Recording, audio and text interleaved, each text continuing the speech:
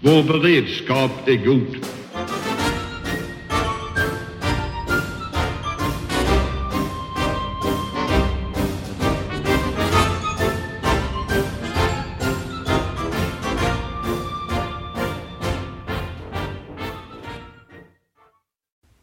Hej och välkomna till Höjd Beredskap, en podd från Aftonbladet Ledare. Och vi är ju här i, kan man säga, vårens sista skälvande minuter. Och med ungefär 1,5 vecka kvar till midsommar så har då försvarsberedningens, eller egentligen försvarssamtalens, diskussioner om finansiering av nästa försvarsbeslut brutit samman i veckan. Och Peter Hultqvist meddelade då att det inte blir några fortsatta förhandlingar, för det är liksom ingen mening. I alla fall inte nu. Så att det som händer nu är att regeringen går vidare och tar fram ett underlag inför nästa försvarsbeslut. Men vi tänkte prata lite om det, och om man ska ta en liten bakgrund så kan man säga att försvarsberedningen har ju arbetat under flera års tid med att ta fram ett underlag för nästa försvarsbeslut. Och en försvarsberedning är ju ett samrådsorgan egentligen det ligger under försvarsdepartementet, men i försvarsberedningen så sitter ju de ledande försvarspolitikerna i försvarsutskott och ofta utrikesutskottet. Det här är ju ett beredningsorgan egentligen som ger underlag till regeringen, men som får in underlag från Försvarsmakten, från experter, från olika myndigheter och tar fram ett förslag. Och det här förslaget kom då i maj 2019 och presenterades av Björn von Sydow. Och det var en ganska radikal omgörning av Försvarsmakten man presenterade. Krigsorganisationen skulle utökas från 60 000 man idag till 90 000. Antalet värnpliktiga skulle utökas från 3 000 till 8 000 personer per år som ska utbildas. Och det här ska då börja gälla 2021, men reformen kommer att ta nästan 10 år att genomföra, skriver försvarsberedningen. Mot slutet av 20-talet, mot början av 30-talet. Sen finns det några förslag som är konkreta och som har lyfts fram i debatten. Ett är att man ska starta 4 nya regementen. Det handlar om K4 i Arvidsjaur. Det handlar om en ny amfibiebataljon som ska sättas upp i Göteborg. Och sen är det en del diskussion om var de andra 2 ska vara. Det försvarsberedningen nämner är Falun, Härnösand, Sollefteå och Östersund. Och vi kan ju kanske komma tillbaka till lite spekulationer kring vilken av dem det blir. Man vill också utöka antal ubåtar från 4 till 5. Man vill göra det möjligt för en brigad, det är alltså ungefär 5 000 soldater, att vara i Finland vid kris, krigsfara eller krig. Och det är en ganska stor förändring för svensk politik att man skulle kunna verka militärt inne i Finland. Man vill också uppgradera samtliga stridsvagnar, stridsfordon, och också uppdatera de Visbykorvetter som Sverige har, alltså de ytstridsfartyg som vi har. Det var väl en kort sammanfattning. Det finns ganska mycket mer i den här försvarsberedningen. Men efter att försvarsberedningen presenterade detta i maj 2019 så har det pågått en väldigt infekterad diskussion om finansieringen. Och det är alltså den som i veckan gick, kan man säga, mot sitt Waterloo. Amanda, vad var det som hände lite mer? Kan du fylla i? Ja, och det ska man säga att det här har ju som sagt varit infekterat länge, och redan innan försvarsberedningens resultat slutgiltigen presenterades, den här väldigt genomtänkta och välarbetade rapporten, så splittrades ju gruppen över oenighet om hur det skulle finansieras. Där då oppositionen framförallt menade att man, och även Centern och Liberalerna som väl får räknas som opposition i försvarsfrågan i alla fall, menade att i 2 år har man diskuterat med utgångspunkt i en viss budget. Och när resultatet som ska presenteras och så småningom börja implementeras så vägrar Socialdemokraterna och Miljöpartiet, regeringen, att prata pengar, att avsätta pengar till det här.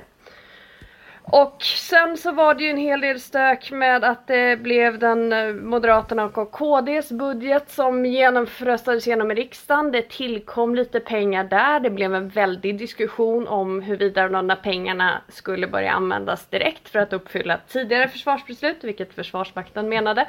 Eller om det var pengar som skulle räknas in i det framtida tillskottet, vilket åtminstone delar av försvarsberedningen menade. Och då har man återgått till diskussionsbordet och försöka reda ut dels var de här pengarna tog vägen, vad det var tänkt att de skulle ta vägen och vart man skulle gå vidare från detta och hur det faktiskt skulle finansieras. Och nu var det torsdags, så kollapsade Patrik. Tisdags. Man blir helt dagvill av att sitta hemma och jobba. Så kom försvarsminister Hultqvist med ett så kallat nollbud. Det vill säga att man kunde inte garantera några pengar innan 2025 och man kunde inte garantera några pengar efter 2025. Och med tanke på de ganska ambitiösa förmågeökningar som försvarsberedningen var relativt ense om. Och en hel del synnerligen eftersatta materialprojekt i Försvarsmakten, så blir det ju väldigt svårt att nå upp till egentligen ens nuvarande nivå med tanke på löneökningar och prisindex och så vidare. Så där strandade av förståeliga skäl förhandlingarna fullständigt. Den eftersökta långsiktigheten i försvarsplanen dog. Nu vet ingen någonting igen. Bydén får fortsätta försöka trolla med knäna och mitt under ett av de värsta säkerhetslägren på decennium så klarar riksdag och regering helt enkelt inte av att finansiera statens absoluta grunduppgift, det vill säga att försvara landets gränser och medborgare. Patrik? Och jag kan ju förstå att den som lyssnar på det här blir helt förvirrad över alla turer. Alltså misströsta inte, det här är ett väldigt, väldigt komplicerat område när man pratar försvarsekonomi. Jag brukar säga så här att det är som att kliva in i ett rum med rök och speglar när summor, turer och annat far fram och tillbaka i diskussionen och siffror och fram och tillbaka. Och jag förstår er om ni tycker att det här är jätte förvirrande. Men det jag vill liksom bara understryka, det är ju det här med säkerhetspolitiska läget. Det är det värsta på väldigt lång tid.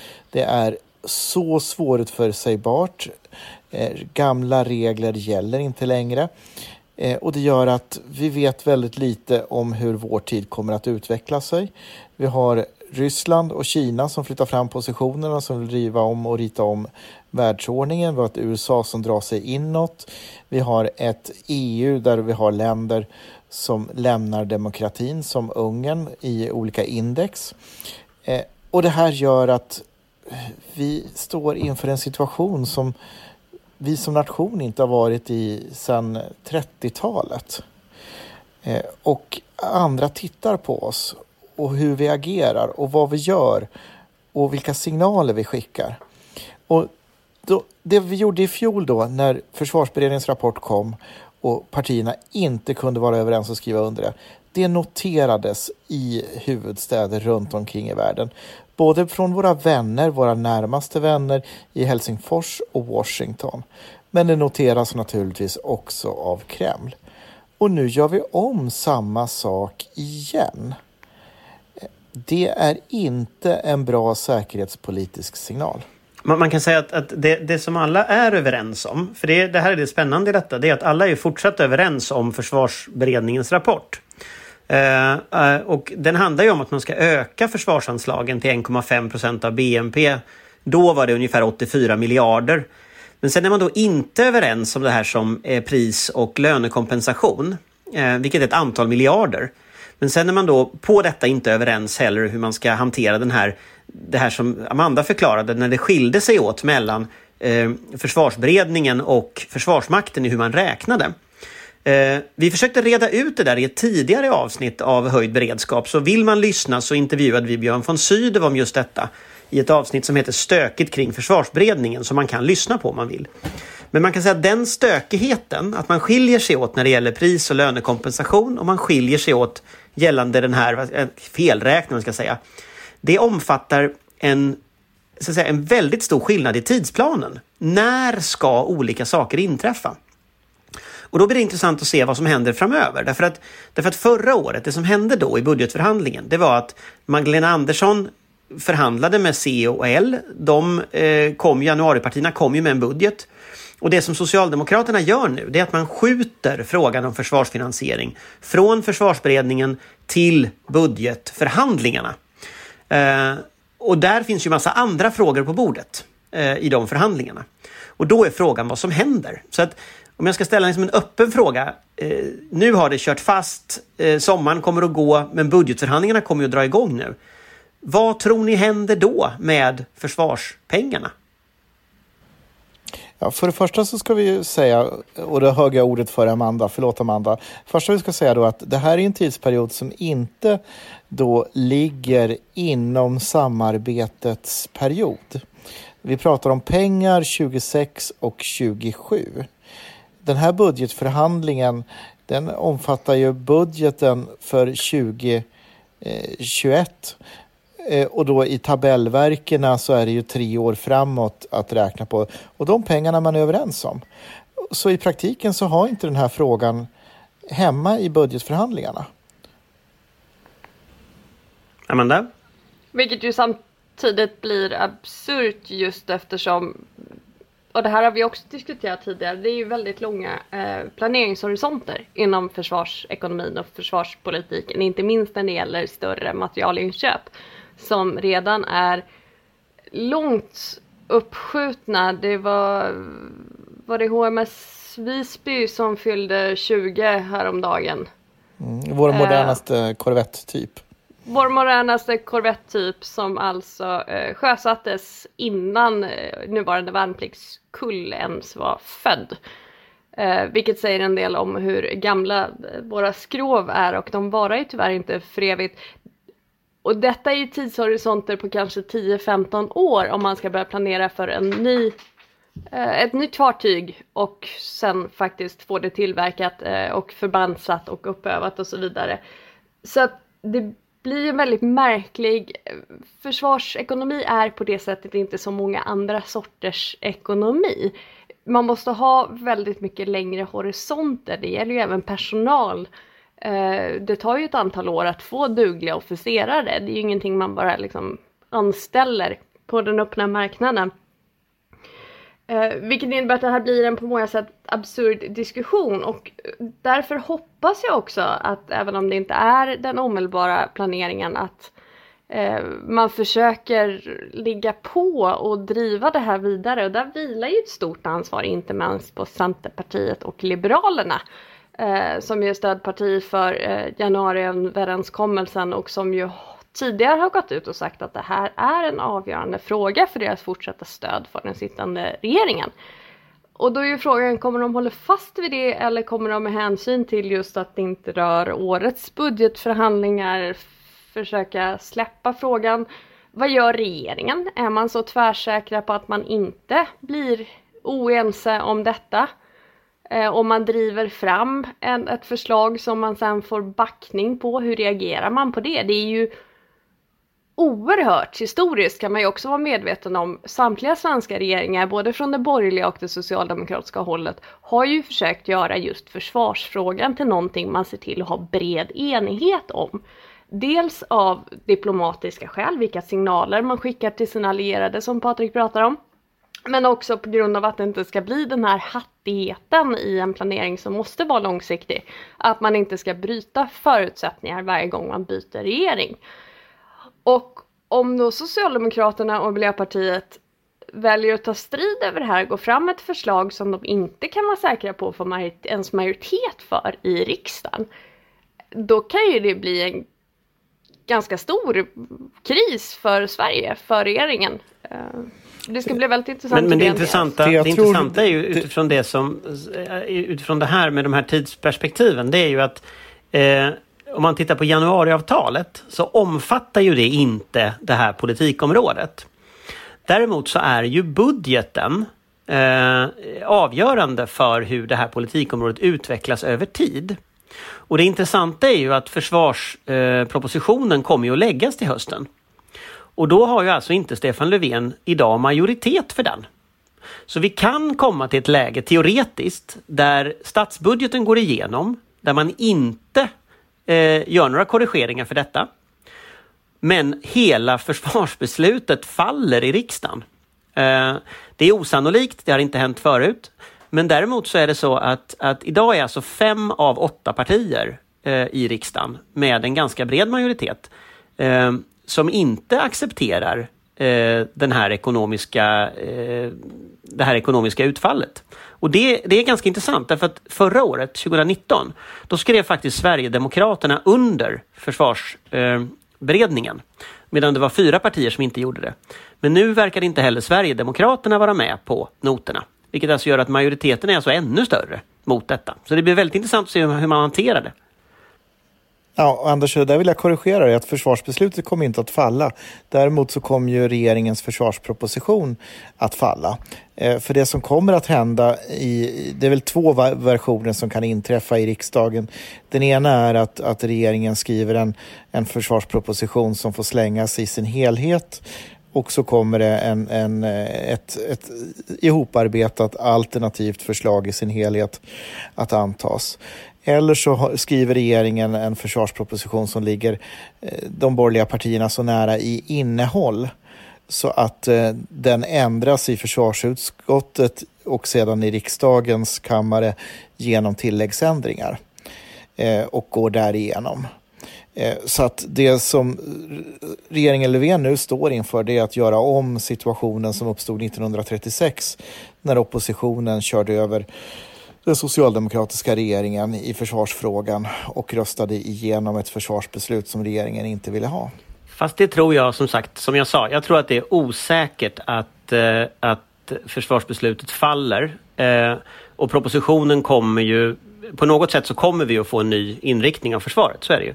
Men jag tror ändå någonstans när jag lyssnar på de som är inblandade att det finns ett element av tomma tunnor skramlar mest, speciellt från Liberalerna. Därför att de kommer liksom inte riktigt med några alternativa förslag i egentlig mening. Och det blir intressant att se om en majoritet i försvarsutskottet skulle kunna formulera en gemensam linje som ser ut på något annat sätt också än detta. Det är en ohyggligt komplicerad materia som det handlar om här. Det tror jag inte är något problem därför att i förhandlingarna så är de ju väldigt konkreta, de som inte nu gick igenom. Och tittar vi på vad är skillnaden mellan regeringens förslag som Peter Hultqvist ville ha då med den pengapåse han ville lägga och den pengapåse som de borgerliga ville binda upp sig för 2026-2027 vilket ger planeringsförutsättningar till 2030 så är det en rad olika saker som har en väldigt stor praktisk betydelse. Vi pratar om ett antal korvetter, vi pratar om personlig materiel, vi pratar om eldhandvapen. Vi kan hamna i en situation att fler än hemvärnet tvingas börja använda AK4, ett vapen som gjorde sin entré i Försvarsmakten för 55 år sedan. Så att det här finns väldigt många olika konkreta saker. De här underlagarna finns och det är inget problem att göra tilläggsändringar som riksdagen röstar igenom. Fast jag tror du underskattar hur riksdagsprocessen kommer att ske sen när det där ska budgetsättas. Därför att om vi tar till exempel marinen så är ju marinen väldigt eftersatt i det här försvarsbeslutet eller det här underlagen. Det är vi helt eniga om. Och att finansiera det framöver kommer att kosta väldigt mycket pengar. Och det som jag saknar från framförallt oppositionen här, det är liksom en förklaring till hur man tänker finansiera de förändringar man gör. Och det är ju helt riktigt att det är olika planeringshorisonter, men det måste fortfarande betalas vid någon tidpunkt. Och jag tycker det vore hederligare av oppositionen i sådana fall att säga så här tänker vi betala det, härifrån ska vi ta pengarna. Sen kan de ju ha andra åsikter än jag om var de tar pengarna. Men när besluten väl ska fattas i riksdagen och när det väl ska liksom bli budgetar av detta och det ska bli så att säga verkstad på något sätt, då behöver du ha en finansiering som fungerar. Och jag har väldigt svårt i dagsläget att höra i alla fall än så länge några sådana förslag. Om vi leker med tanken på att vi pratar om 2% av BNP Ungefär... Ja, det är ju vad vi måste prata men vi om. Vi leker med det. Nu är det 1,5 i det här förslaget. Det kommer säkert att vara 2 ganska snart i de diskussioner som förs, även om det är liksom, man inte för det på det sättet riktigt just nu. Mer än från oppositionens sida, så tror jag även Socialdemokraterna kommer att få acceptera det framöver. Då måste du hitta någon form av blocköverskridande överenskommelse om vad du tar resten av de pengarna. Du kan inte ha det som någonting som så här kör över regeringen, oavsett vilken regering det är. Det krävs någon form av samarbete. Så att jag tänker mig att det inte i första hand är så att regeringen blir överkörd, utan i första hand är det så att man måste tillbaka till ritbordet vid någon tidpunkt och hitta liksom den här helheten. Man är lite dömd till det, som omvärldsläget ser ut. Ja. Men här har vi också en situation där som sagt förhandlingarna kollapsade i tisdags och nu finns det ju ett antal partier som kanske i lite större mån ska snacka ihop sig internt. Så det kan ju också vara så, jag skulle till och med misstänka att det är så att man har börjat titta på det här, men av någon form av både gentlemannaheder och framförallt att man vill komma överens internt inom den här oppositionsgruppen kanske inte har börjat prata så mycket siffror ännu. Sen ska vi också, det är också en konfliktyta som vi inte heller ska glömma, och hur det nu blir med den, där försvarsberedningen, inte som helhet men i ganska stor majoritet, för inte så länge sedan var relativt oense med Försvarsmakten, inte bara om var de här pengarna hade tagit vägen, utan var initial fokus skulle ligga. Där en stor del av våra försvarspolitiker, lite cyniskt många av dem i närheten av potentiella nya regementen, lägger en betydligt större tonvikt på armén än vad Försvarsmakten och ÖB har gjort i sina beräkningsunderlag för den här lite mindre summan, där man har velat prioritera bland annat marinen och underrättelseverksamheten. Och det är ju också en fråga, var står de olika politikerna där nu, när försvarsberedningen inte längre talar som en enhet? Och vill man prioritera sina egna favoritprojekt som politiker, eller står man fast vid att Försvarsmakten kanske själva är mest kompetenta att sätta detaljerna i en liksom angiven bredare ram?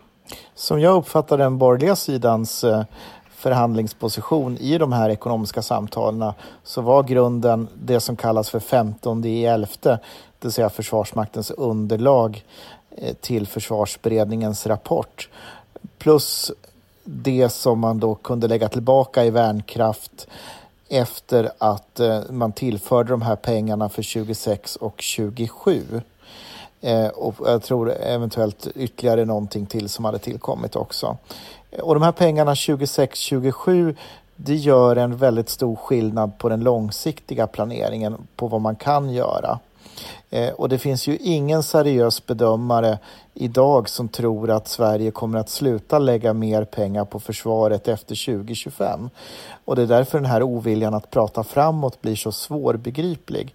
Och vi ska komma ihåg att det var regeringen som gick från bordet. Vi ska också komma ihåg att Stefan Löfven höll ett fantastiskt bra tal i Sälen på rikskonferensen 2018, då han säger att det tar vi ansvar för tillsammans, och vi utvecklar vår säkerhetspolitik över blockgränsen och i samförstånd. Rikets säkerhet ska försvaras i varje läge, det är regeringens främsta uppgift. Så att här är det upp till regeringen och Löfven att kliva tillbaka in igen och ta de här diskussionerna om hur ska vi börja finansiera det här. Men när regeringen inte ens gång vill prata att vi ska finansiera det, då finns ju ingenting mer att diskutera i den frågan här och nu. Anders ser ut att sitta och koka här, men jag ska bara skjuta in där att det är ju faktiskt lite svårt att förstå hur de tänker. Och att man har i det här säkerhetsläget och den här utvecklingen har en återgång till det här. Och det är ju för all del inte bara Socialdemokraterna som gjort sig skyldiga till det historiskt. Att man återgår till att hänskjuta försvarspolitiken till Finansdepartementet. I ett läge som bara blir allt osäkrare, så visar man ändå ett så monumentalt ointresse för vår säkerhetspolitiska framtid. Jag måste säga att jag har lite svårt att förstå det. Nej, jag kokar inte. Men jag tycker Patrik förenklar lite. Därför att det är en dels har det att göra med de inre spänningarna i regeringen, så är det ju. Det är ju ett problem som både borgerliga regeringar och socialdemokratiska alltid har, att Finansdepartementet, axeln Finansdepartementet, statsrådsberedningen har ju en ganska stor detaljinsyn eller detaljpåverkan på saker som kanske fackdepartementen skulle skött bättre. När det gäller försvarspolitiken så är det ju så. Däremot så skulle jag nog hävda att Peter Hultqvist är starkare i relation både till Finansdepartement och statsrådsberedning än vad den borgerliga regeringens finansdepartement och den relation borgerliga regeringen och finansdepartement och försvarsdepartement hade. Det är ju inte Nej, så jag vet svårt, att det inte är. Men jag skulle ändå hävda, jag vill ändå säga att den dynamiken är lite annorlunda idag än när Anders Borg var finansminister. Sen är det så, tror jag, att om det här lagarbetet ska fungera så är inte försvarsberedningen en beställarorganisation. Utan försvarsberedningen är också ett organ för att tillsammans hitta lösningar som ligger kanske utanför de olika partiernas egna områden. Där alla måste kompromissa. Och det intressanta att se är att om man läser försvarsberedningens rapport så är tyngdpunkten Socialdemokraterna och de gamla allianspartierna egentligen. Det är där man har kompromissat och hittat liksom en analys, hittat gemensamma lösningar, kompromissat ganska långt kan man säga, men också gjort en gemensamt väldigt radikal analys av en uppbyggnad av försvaret. Läser man vad Miljöpartiet, Vänsterpartiet säger så är det ju mer av civilt, det är långsammare tempo, det är mer pengar till annat egentligen. Och Sverigedemokraterna har något eget litet universum som de har upprättat. Det finns ju i den konstellationen, Socialdemokrater och de borgerliga partierna, så finns det ju naturligtvis en möjlighet att gå vidare här. Men jag tror inte att den är så enkel som att de borgerliga partierna kan säga det här är de pengarna vi vill ha, det här är det utfall vi vill ha och sen så ska regeringen leverera det. Utan jag tror att det är just att försöka hitta en finansiering som är långsiktig för högre försvarskostnader. Vi har lanserat från Aftonbladets ledarsida förslaget om en värnskatt till exempel. Att leka med idén om att faktiskt koppla försvarsutgifter till att beskatta till exempel fastigheter, beskatta till exempel kapital. Det finns säkert andra förslag på bordet hur man ska finansiera detta. Men om man liksom lyssnar på debatten så är det väldigt få sådana förslag som kommer. Istället så verkar det vara helt låst i dagsläget.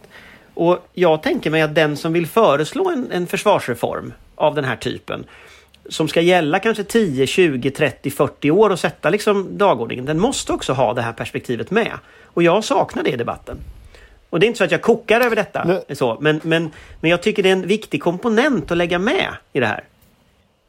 Låt mig bara påminna om att vi en gång i tiden med ungefär samma skattetryck vi har idag la i förhållande till BNP 3 gånger så mycket pengar. Så politik är att välja och vilja också. Men jag har ingenting emot att vi pratar pengar. Men här är en utmaning till dig, Anders. Det är ju ingen Almedalsvecka, men kan inte Aftonbladet fixa en sommardebatt med de ekonomisk-politiska talespersonerna där de får debattera säkerhetspolitik, försvarspolitik och finansiering? Intressant idé. Jag vet inte om vi klarar det just nu, men det var en intressant idé. Ja, du får sälja in det till redaktionen. På Facebook. Men alltså, kompromissviljan i själva försvarsberedningens arbete har ju uppenbarligen varit alldeles utmärkt. Men var är kompromissviljan i att lägga en nollbudgetförslag framöver? Det kan ju inte bara vara upp till oppositionen att faktiskt prata pengar. Och vill man då inte finansiera den här ökningen man faktiskt är överens om och som alla inser behöver till, då är man väl lika mycket svar skyldig att förklara hur man har tänkt sig att den utvecklingen ska se ut och hur Sveriges gränser ska kunna säkras. Likadant så blir det ju absurt. Nu kommer vi ju naturligtvis aldrig vara överens i skattefrågan. Men det är ju ändå en fullständig orimlighet att vi har ett av världens högsta skattetryck och inte klarar av statens absoluta grunduppgift. Även där är väl regeringen svaret skyldig. varför är allting förutom försvaret prioriterat med den ändå ganska stora pengapåsen man har att fördela? Det kan ju inte bara vara oppositionen som ska förklara hur försvaret ska finansieras, ärligt talat. Och vore jag socialdemokrat så skulle jag kunna argumentera för den här upprustningen som vi behöver göra av säkerhetspolitiska skäl, men av ekonomiska skäl, med Keynes som modell, och säga att vi måste tidigare lägga de här sakerna för att få fart på industrin och anställa folk och så vidare. Det här är en satsning även i ekonomiska termer. Men nu är jag inte socialdemokrat, så jag säger inte det. Nej. Och jag kan ju också tycka att vi kanske ska låta vissa begravda hundar vila, det vill säga försvarspolitiken som primärt industri- eller sysselsättningspolitik, och faktiskt låta Försvarsmaktens behov styra. Jag har inget emot det Patrik sa nu med att samarbeta med försvarsindustrin för det tror jag är bra. Men jag vill bita mig kvar lite det där med pengarna. För det är ändå så att tittar vi på hur finansieringen ser ut i dagsläget av försvaret, så har man använt försvaret som en budgetregulator av i princip alla regeringar de senaste åren, möjligen med undantag av denna just nu, eftersom vi är liksom i en sån akut upprustningsfas. Men tittar vi på regeringen Persson, tittar vi på regeringen Reinfeldt, så var det en ganska massiv neddragning under väldigt, väldigt lång tid. Jag tror ju att i det läget vi är nu så håller jag med om att regeringen inte ska gå från bordet överhuvudtaget. Men jag tycker heller ingen annan ska gå från bordet. Utan ingen annan gick från bordet? De 4 som inte ville skriva under försvarsberedningen gick från bordet. Och det var de 4 borgerliga partierna. Ja, men det var ju för att regeringen inte ville sätta pengar. Så sen 2019 har ingen annan gått från bordet. Okej. Men jag tycker ju att grunden här måste någonstans vara att jag säger inte att man ska återupprätta de här försvarssamtalen, det tror jag är ganska meningslöst. Men jag tror att det finns en poäng i att man gör det till ett gemensamt ansvar för båda sidor. Att hitta en lösning här. Och jag tror att det finns en lösning. Och den lösningen är ju då att om nu försvarspolitikerna inte blir överens, då kanske det i de samarbetsmöjligheter som finns inom januaripartierna kan också blicka framåt. Och det vore ingen dålig idé om de gör det. Och titta gemensamt. Och jag vill påminna om att förra året så sa man att det här var helt omöjligt. Och sen så hittade man någon bankskatt som Magdalena Andersson förhandlade sig till. Det är klart att det kommer att finnas den typen av idéer som skulle kunna uppstå om man sätter sig ner och samarbetar. Men det bygger på att man hänger av Moderaterna och KD. Det bygger på att man liksom försöker hitta en gemensam struktur mellan S, C, L och MP. Och jag tror inte att det är omöjligt om man försöker. Ja, du beskriver ju där den socialdemokratiska strategin, Anders. Ja, men det är klart jag gör. Det är det, jag försöker ju skriva om den och förklara vad det är för strategi. Och då kan ju C och L fundera på, är det viktigare att hänga ihop med M och KD i det här fallet, eller är det viktigare att försöka hitta en överenskommelse om försvarsekonomin? Och då blir ju så att säga, det blir ju den strategiska frågan här, att jag tror säkert att S skulle ha med Moderaterna och KD om man vill, det tror jag säkert. Men det är klart, den strategiska frågan för C och L, det blir ju liksom, vad är man beredd att pitcha in i det där? Anders, men det har man ju gjort. Det är ju Socialdemokraterna och Hultqvist som har lagt ett nollförslag. Det är ju S som inte vill förhandla. Och hur mycket av en bred överenskommelse och liksom visa enighet och erbjuda långsiktighet blir det om man hänger av Moderaterna och KD? Det är ju liksom inga småpartier vi talar om här. KD är rätt litet. Sen Anders, är det ju som så att du har ju det är MP också å andra sidan. Ja, du har en väldigt skönmålning av förhandlingarna i fjol mellan januariöverenskommelsens partier och därför att det blev någonting i slutändan. Det var ju helt enkelt för att regeringen kunde liksom inte få Centern och Liberalerna att vika ner på det där målet. Det var väldigt bra. Det var väldigt tuffa förhandlingar. Men det var väldigt bra av COL. Men sen när det gäller framtiden, ska vi ha ett stabilt, hållbart försvar med Stefan Löfvens ord tillsammans över blockgränsen? Det är klart att du måste ha en försvarsuppgörelse där Moderaterna ingår och där Socialdemokraterna ingår. Att taktisera och tro att man ska kunna då driva bort M och KD och då tänka sig att man splittrar borgerligheten för att sen då tro att man ska komma i ett bättre läge för en regeringsbildning 2022 med C och L. Det är ju så feltänkt så att jag blir alldeles matt. Det är ju snarare tvärtom. Om man når en bred överenskommelse om det här, man är överens om statens grundläggande ansvar, det vill säga försvaret, brett, ja, då möjligtvis kan du bädda för en sån regering som en del inom S verkar drömma om 2022. Men inte på det här sättet. Fast det är nog faktiskt så att de flesta uppfattar nog att borgerligheten redan är splittrad. Ja, men inte i den här frågan. Men och det kommer den inte bli heller. Nej, jag förstår precis vad du säger. Och jag håller med dig i stort sett också. Men jag vill ändå problematisera lite den här bilden som har blivit av den gångna veckan. Därför att det här har varit försvarspolitik. Nu, den här veckan, slutade det vara bara försvarspolitik. Nu blev det också budgetpolitik och det blev också spel på en nivå som jag tror vi har illustrerat ganska bra i det här samtalet. Där faktiskt en massa andra komponenter kommer att finnas med över sommaren. Och du har helt rätt i det, att vi borde ju ha ett samtal med de ekonomisk-politiska talespersonen. Jag vet inte om vi mäktar med att ordna det. Men det borde vara så att man skulle tvinga de här människorna, inklusive Magdalena Andersson, att faktiskt prata om detta ur ett säkerhetspolitiskt perspektiv. Och det skulle vara oerhört intressant att höra. Det håller jag fullständigt med om. Det stora problemet är väl att ingen av dem är intresserad, eller ja, få av dem, i synnerhet Magdalena Andersson, lär vara vare sig intresserad av eller våga ta den debatten. Och det är väl kanske pudelns kärna i den här frågan. Och att finansministern och regeringen som helhet är så oansvarig i en så grundläggande fråga. Och för all del en hel del av de andra ekonomisk-politiska talespersonerna också. Men ansvaret vilar ju tungt på den sittande regeringen. Och svensk politik måste nu förstå att vi är inte i ett vanligt läge. Vi är inte på 00-talet eller 10-talets kvartalspolitik baserade spinn, förhandlingar, positionering hit och dit. Det här är inte en tid för politik i den bemärkelsen. Det här är en tid för statsmannaskap. Att agera ansvarsfullt i orolig tid. Så lägg ner taktiserande spinn och att Finansdepartementet ska tälja segerskalper på sitt bälte på bekostnad av grundläggande säkerhet för riket. Jag efterlyser ansvar, jag efterlyser statsmannaskap. Det kändes som att det där får vara nästan sista orden. Det var så dramatiskt.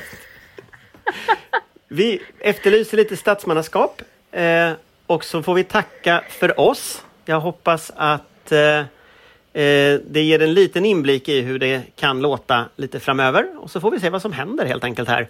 Det är i alla fall en ganska stor händelse att regeringspartierna och oppositionen har nu inte längre förhandlingar om försvarsekonomin. Och vi vet helt enkelt inte riktigt vad som händer.